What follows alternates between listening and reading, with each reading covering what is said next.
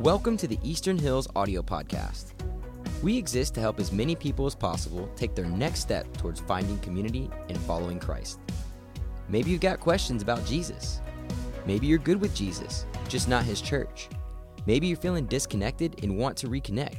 We think you'll find our messages both helpful and hopeful. So enjoy. Now this series, compelled, it's interesting, this word compelled, if you were to look it up, do a Google search to look for a definition, the word compelled means overcoming resistance. And there is significant resistance within the Easter story. Overcoming resistance or unwillingness by an irresistible force. So my question today is this: what compels you? What compels you? That when you encounter resistance in life, where it almost might seem like overwhelming at times, how do you move through that? Maybe for you, it's your family. We've heard the stories of the mom with adrenaline lifting up the car in the face of adversity to rescue a loved one. Maybe for you, it's fame, it's people, it's connections, it's likes, it's the amount of people that you engage with in life. Maybe for others, it's fortune, it's the career, it's the next thing, it's the next achievement. What compels you? Now, you might disagree with me this morning, and I'm okay with that, but I've found that we are compelled by our convictions. Things that we are convinced that are true, that help us overcome the most difficult of circumstances in life, or things that we're passionate about in life. Two compelling stories that came across this week. One particular person was so overwhelmed by diminishing wildlife in one part of the planet due to a lack of shade. He was so convicted of this being a problem that he wanted to solve, that he was compelled to respond, and he did so by planting 1,360 acres of forest and bamboo trees. Another story I came across this week, someone that was compelled by what we hear more and more about, this threat of extinction of bees and what that would mean for humans. Rescuing 30,000 bees from one home and relocating them by himself. It's incredible what humanity is capable of once they're convinced that something is true, and how that something that is true will compel them to overcome very difficult circumstances in life.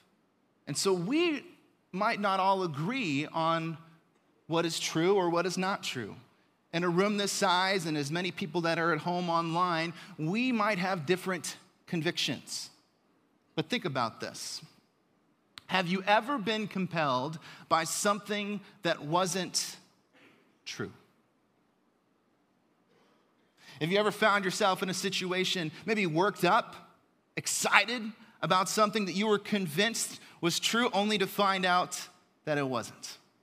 Or overwhelmed with emotion in the moment, maybe even frustrated or upset because you thought something was true, only to find out that it wasn't? In your life, have you ever gone all in, just cashed in all of, put all the chips on the table, anteed up to say, I'm all in on this venture. I'm all in. Significant investment. Only to find out that what you chose to invest in wasn't exactly what you thought it was. This is the story behind the story of Palm Sunday. See, the final week of Jesus' life was filled with so many things happening in such a small period of time. And one of the writers and leaders within the New Testament is a guy by the name of Luke. You could call him the doctor of detail. And by profession and trade, he was one that was a scientist, one that approached life with an open mind, one that liked to open up with questions and seek out truth and interview people and paid attention to the details. And as he recorded the final moments of Jesus' life, he tells a story of that first Palm Sunday, and that after Jesus had said this, he went on ahead, going on to Jerusalem. As he approached Bethany and Bethany, at the hill called the Mount of Olives. Now, within the Bible, details matter because the details within the scriptures are intentional and meaningful. It's a roadmap. And so if you were the type of person that you were a skeptic and you had questions about whether you could really believe what the scriptures say and whether they are true, we can go back and we can look at the details and say, did it really happen the way that the writer said that those events took place? This week I came across some research that I'm still processing, and it's kind of stopped me and really caused me to think about life as a parent. And it's that from the ages of 18 months up to the age of 13 years old, a child's worldview is being formed. How they think about themselves, how they think about others, how they view God.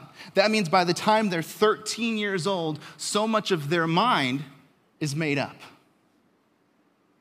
And so I was having a conversation with my oldest daughter, and we're talking about Easter, and she's excited about Easter Sunday, and I said, why do we celebrate Easter? And she said, oh, Jesus rose from the dead. I said, why do you think that's true? Well, Dad, you're a pastor, and you said it's true. Fair enough.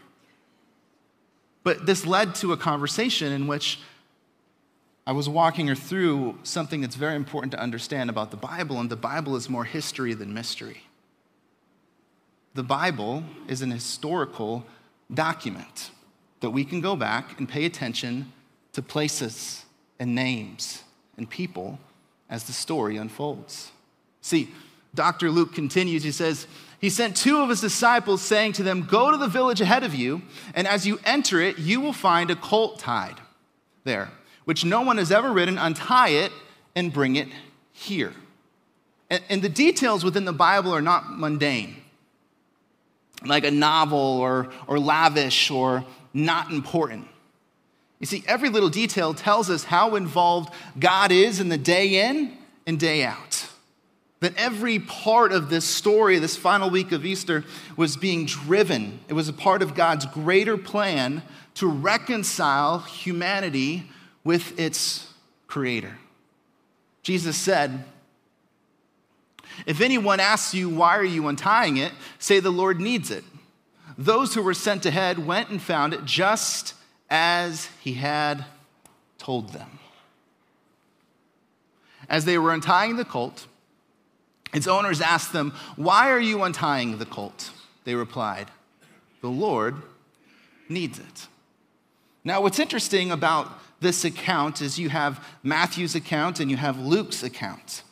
And if you're new to the Bible or new to Christianity, or maybe you've taken some classes in philosophy and you've heard all of the reasons why you can't bank and put trust and assurance in the Bible, this is one of these objections and say, well, why is it that Matthew's version of the story is different than Luke's version of the story?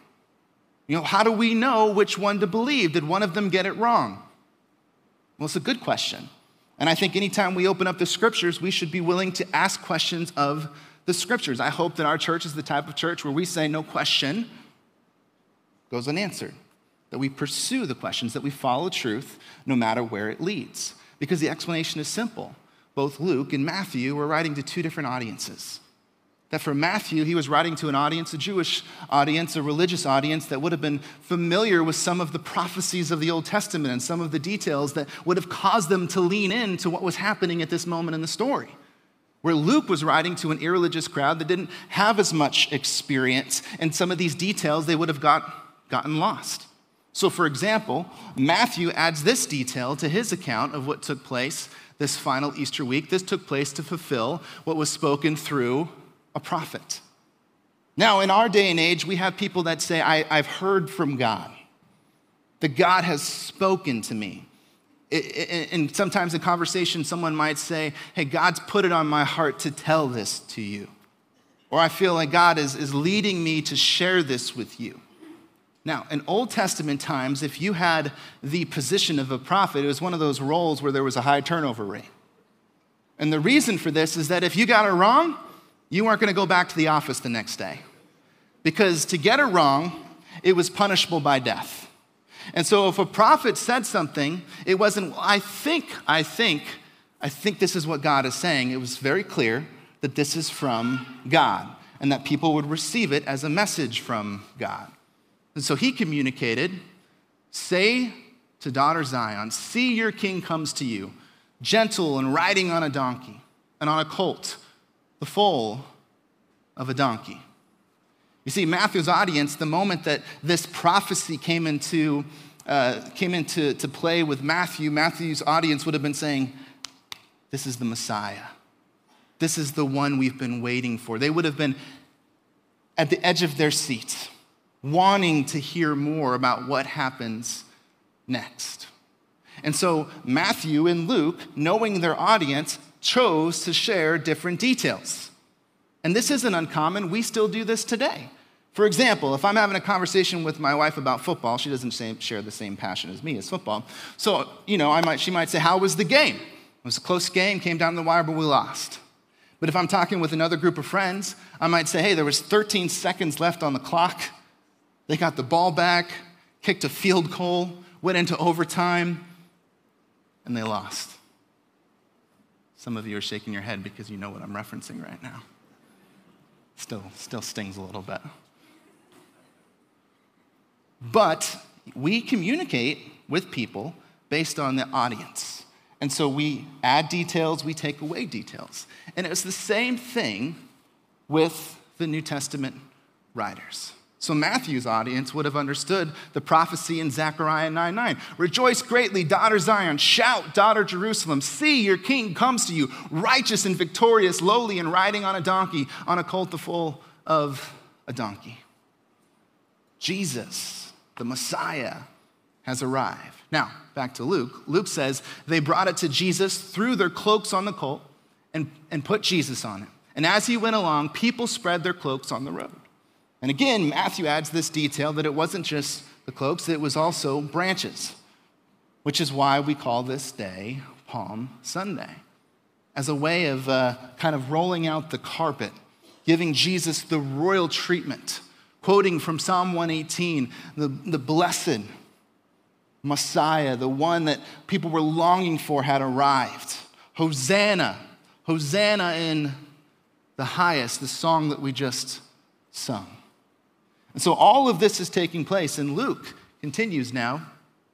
When he came near the place where the road goes down the Mount of Olives, the whole crowd of disciples began joyfully to praise God in loud voices for all the miracles that they had seen. And what happens next was the indicator of who they thought Jesus was. Blessed is the King who comes in the name of the Lord, peace in heaven and glory in the highest. You see, worshiping Jesus as King was risky, because to pledge allegiance to Jesus was to defy the Roman emperor. It was going to cost them, but they were convicted, they were convinced, and that compelled them. But not everybody was convinced. See, Luke tells us some of the Pharisees in the crowd said to Jesus, "Teacher, rebuke your disciples." Jesus' response, if they keep quiet, the stones will cry out. Jesus, knowing their thoughts, knowing their heart, knowing their intentions, didn't back down. In fact, he doubled down, affirming their worship, affirming their response, affirming the declaration that he was and is the Messiah. But as he approached Jerusalem, as he saw what was ahead, he was overwhelmed with emotion. Luke says, as he approached Jerusalem and saw the city, he wept over it. So why did he weep? Why was he so overcome with emotion? So I'm a girl dad. I'm proud to be a girl dad. I've got 3 awesome young ladies at home.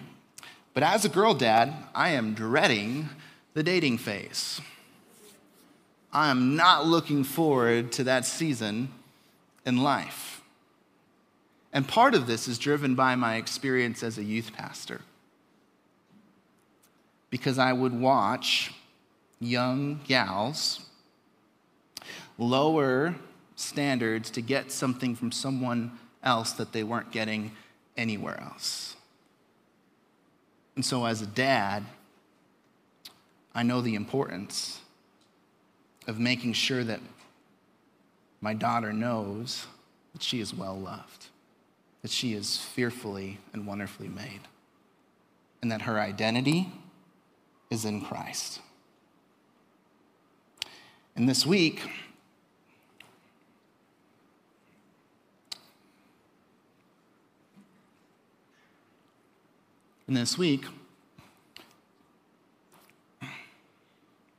my oldest daughter, courageously,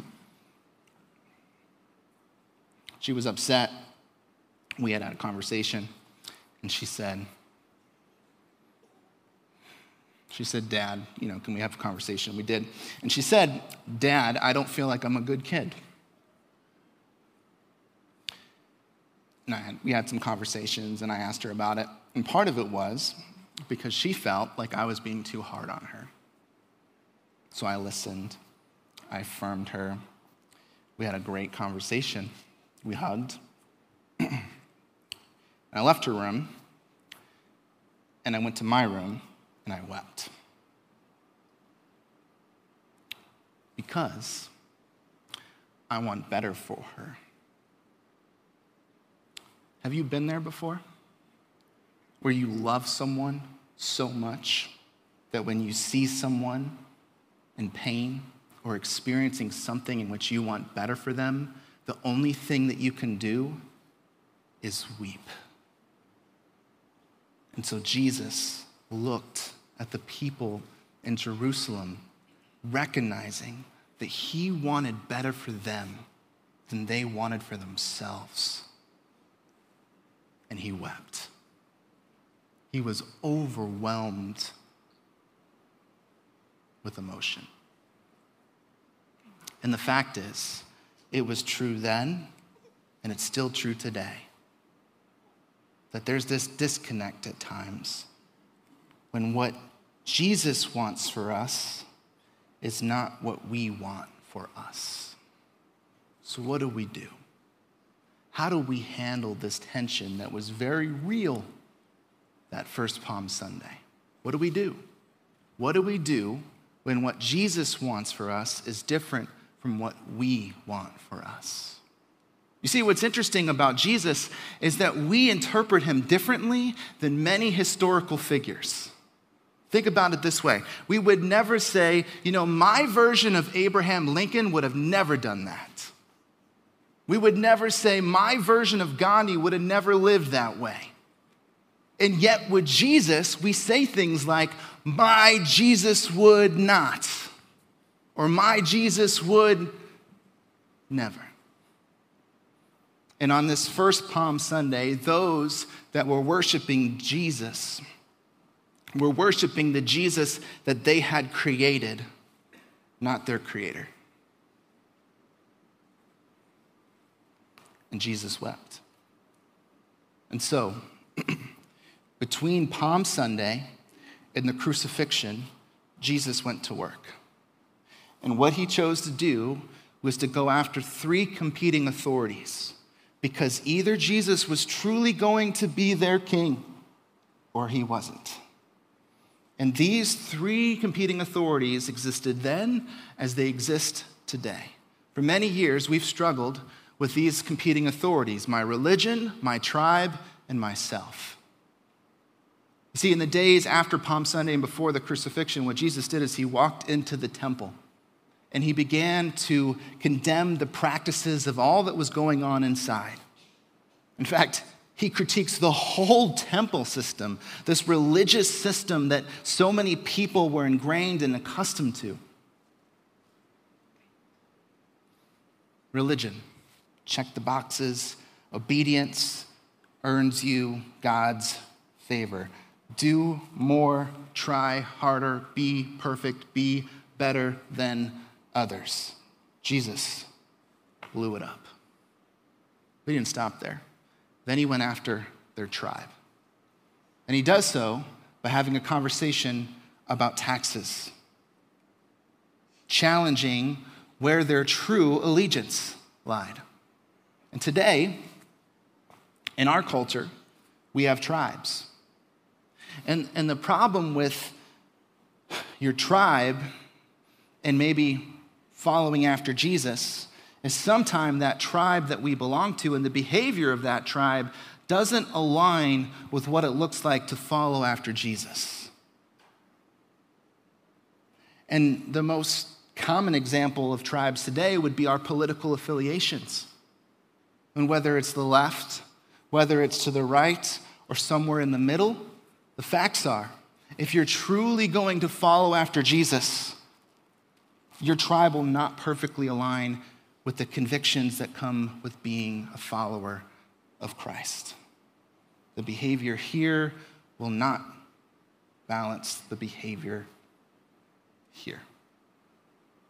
But Jesus didn't just stop there. Then he went after the third competing authority, individualism. Jesus addressed humanity's longing for personal comfort, humanity's longing for possessions and material gain. And so what do we do? What do we do when we resonate with this? When what Jesus wants for us is different than what we want for us? One author says, true intimacy is only built around the freedom to disagree. And so, if my wife doesn't have the ability to say things to me that are hard to hear, then we're not ever going to experience a loving relationship. Same can be said in the workplace. The freedom to disagree within a team builds intimacy. Friendships. Do you always agree with your closest friends? No. But over time, those disagreements strengthen the relationship through honest conversations, iron sharpening iron. And so when it comes to building intimacy in a relationship with Jesus, it means that we're going to invite him into our life.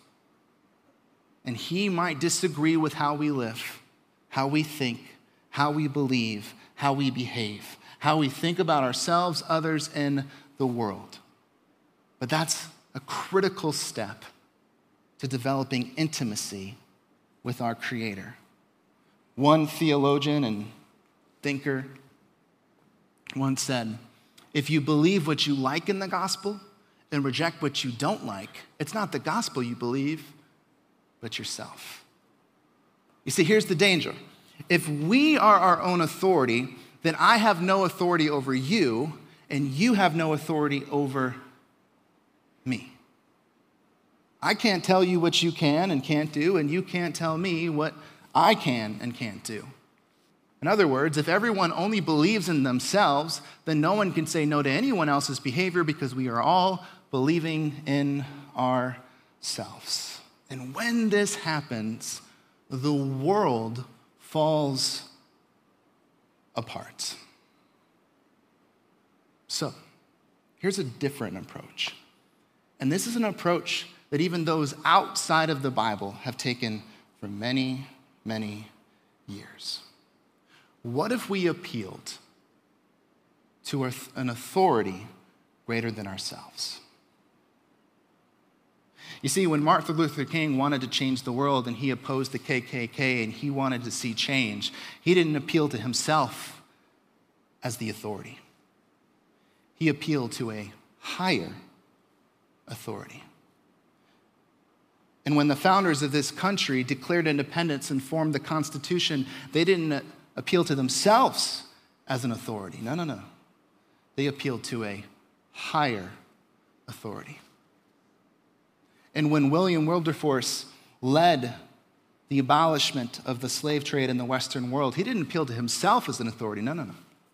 He appealed to a higher authority.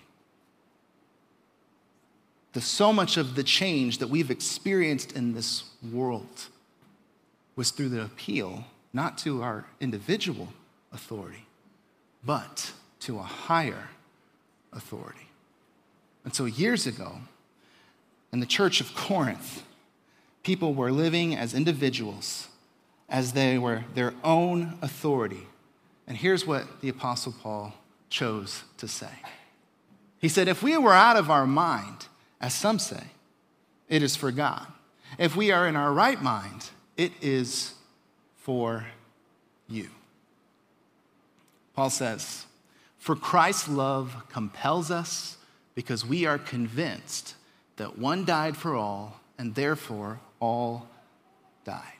They were compelled by what they were convinced of. And then he said this, and he died for all, that those who live should no longer live for themselves, but for him who died for them and was raised again. Think about it this way. Are we qualified to be our own authority? Do you ever perfectly meet all of your own standards in life? I don't. Like I would say, this is how I think I should live my life. An easy example of this is rest. Fundamentally, I believe that rest is important. As your pastor, I will tell you that it is very hard for me to rest. And so I don't even live up to my own standard. So am I qualified to be my own authority? How about you? What would you say? C.S. Lewis once said that in response to Jesus, there are three basic options. He's either a liar, and that he made it all up, and he's not worthy of our trust. He's just a crazy religious leader, just another person that spoke well and was charismatic enough to get people to follow him. Or he's Lord. And if he's Lord, and I believe he is, then this means that when I disagree with Jesus, I can still follow Jesus. And the reason for that is that I am convinced that Jesus has my best interests in mind. So much so that he died for me. That his desire for me to live in freedom with him is so significant that he bled for me. This conviction compels me so that when maybe some of the things that I read about that are challenging to me and say, I don't know, this is difficult. I'm not sure if I agree with you here.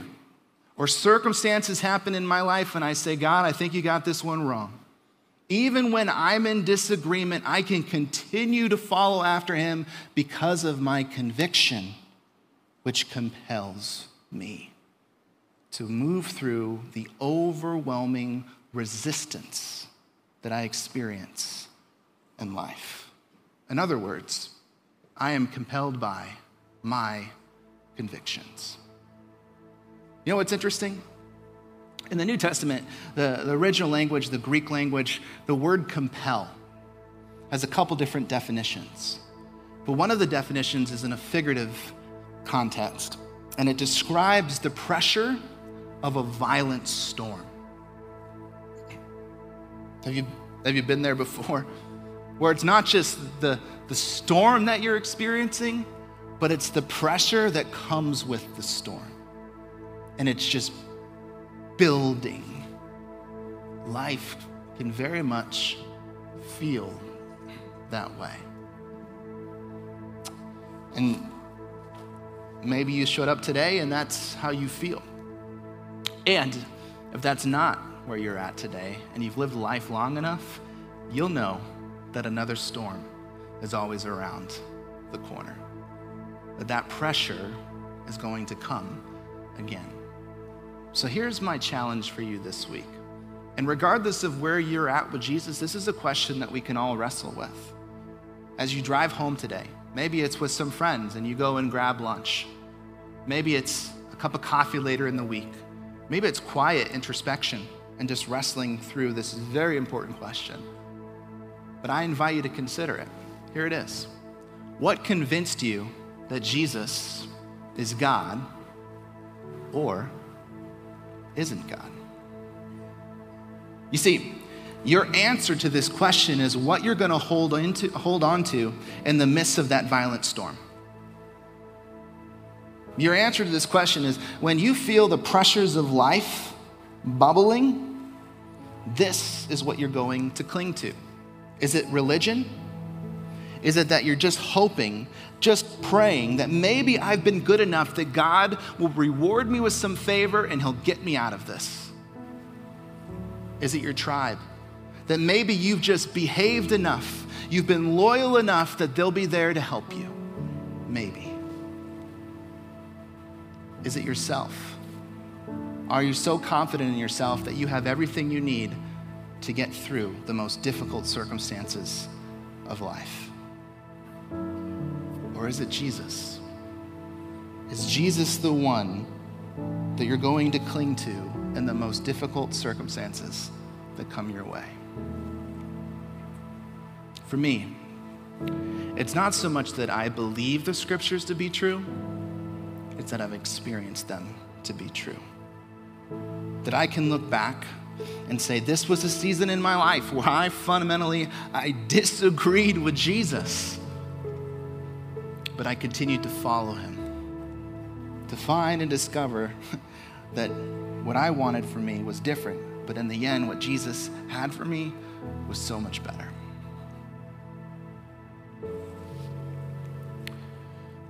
We are compelled by our convictions.